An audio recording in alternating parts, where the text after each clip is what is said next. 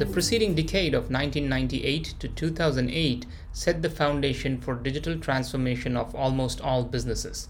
By the time 2010s rolled around, many businesses had either ceased to exist or had gone through massive evolution to integrate digital technologies into their core strategies. The words of Bud Cato, "There's no digital strategy, just strategy in a digital world," would become more and more clearer, and the possibilities began to seem endless. Hello folks, and welcome to the show. In this show, we will talk about the decade 2009 to 2019. This decade was full of digital disruption of businesses. In 2009, Uber launched, reimagining what a private transportation service could be. With Uber, anyone with a car who was willing to offer a ride could check into their driver's app. Once they checked in, they would be connected to people in their area who needed a ride. Both parties could see each other in real time on a map.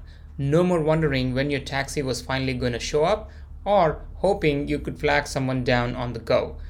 Uber's success was an amazing feat because they realized that the only thing they needed to get started was an idea. Everything else could be subcontracted from other companies that already had the infrastructure for individual elements. Uber just needed to bring them all together in their platform. They didn't own the cars or pay for gas, insurance, or maintenance. The drivers did. They didn't own the maps. Google did. They didn't own the email or messaging systems. A company called Twilio did. They also didn't own payment systems. Braintree, a PayPal company, did. By uniting all of these elements for a new and innovative purpose, Uber was able to create a frictionless connection of people around a common task. Airbnb took the same approach to innovate the short-term rental market, altering the public concept of what a hotel could be. This trend has continued, and today there are startups Uberifying all sorts of services in a variety of different industries. Meanwhile, Amazon and its digital marketplace were continuing to gain traction with consumers, slowly making people more comfortable with the idea of shopping online. By building the connection between buyers and sellers, Amazon was able to grow into a one-stop shopping center for online consumers. By 2016, they were selling more batteries online than Duracell and as many diapers as Pampers. E-commerce grew by 15% in the US in 2019, and even businesses that had previously been household names were going out of business due to their inability to thrive in the online markets.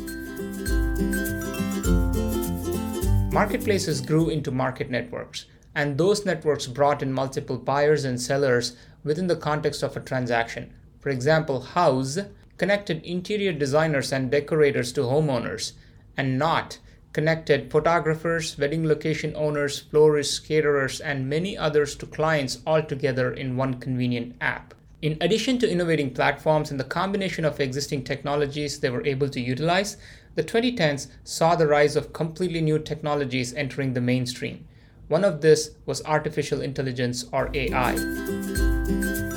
In 2013, IBM's Watson hit the mainstream markets. As IBM's marketing machinery worked to humanize Watson and they were introducing it to the world, Google was implementing artificial intelligence in their own projects. In 2014, they introduced their own driverless cars. Armed with sophisticated hardware and the power of Google Maps, the cars were driven by artificial intelligence programs that could see and recognize objects in the street, recognize speed limits and traffic signals. Using this input, they could auto-navigate and perform driving maneuvers on their own. AI became a central focus of many new technologies, and with it came the explosion of Internet of Things, or IoT. The Internet of Things is the ability of devices to communicate intelligently with each other. They exchange data between themselves and make decisions based on the data they receive. Amazon's AI Alexa and the accompanying device, the Echo, which were released in 2014, are a great example. Just say the magic word in the vicinity of the device and your digital assistant would respond, ready to fulfill your request.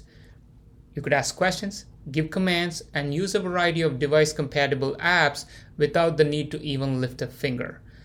Some companies were taking AI even further, and in 2016, the world was introduced to Sophia, a humanoid robot.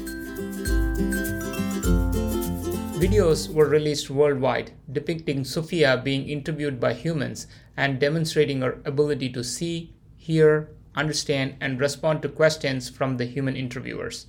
Alongside Sophia, other robots were introduced to the industrial world, such as Animal, a wordplay on animal, which could inspect and report on terrain conditions in snow, wind, rain, and other rough weather.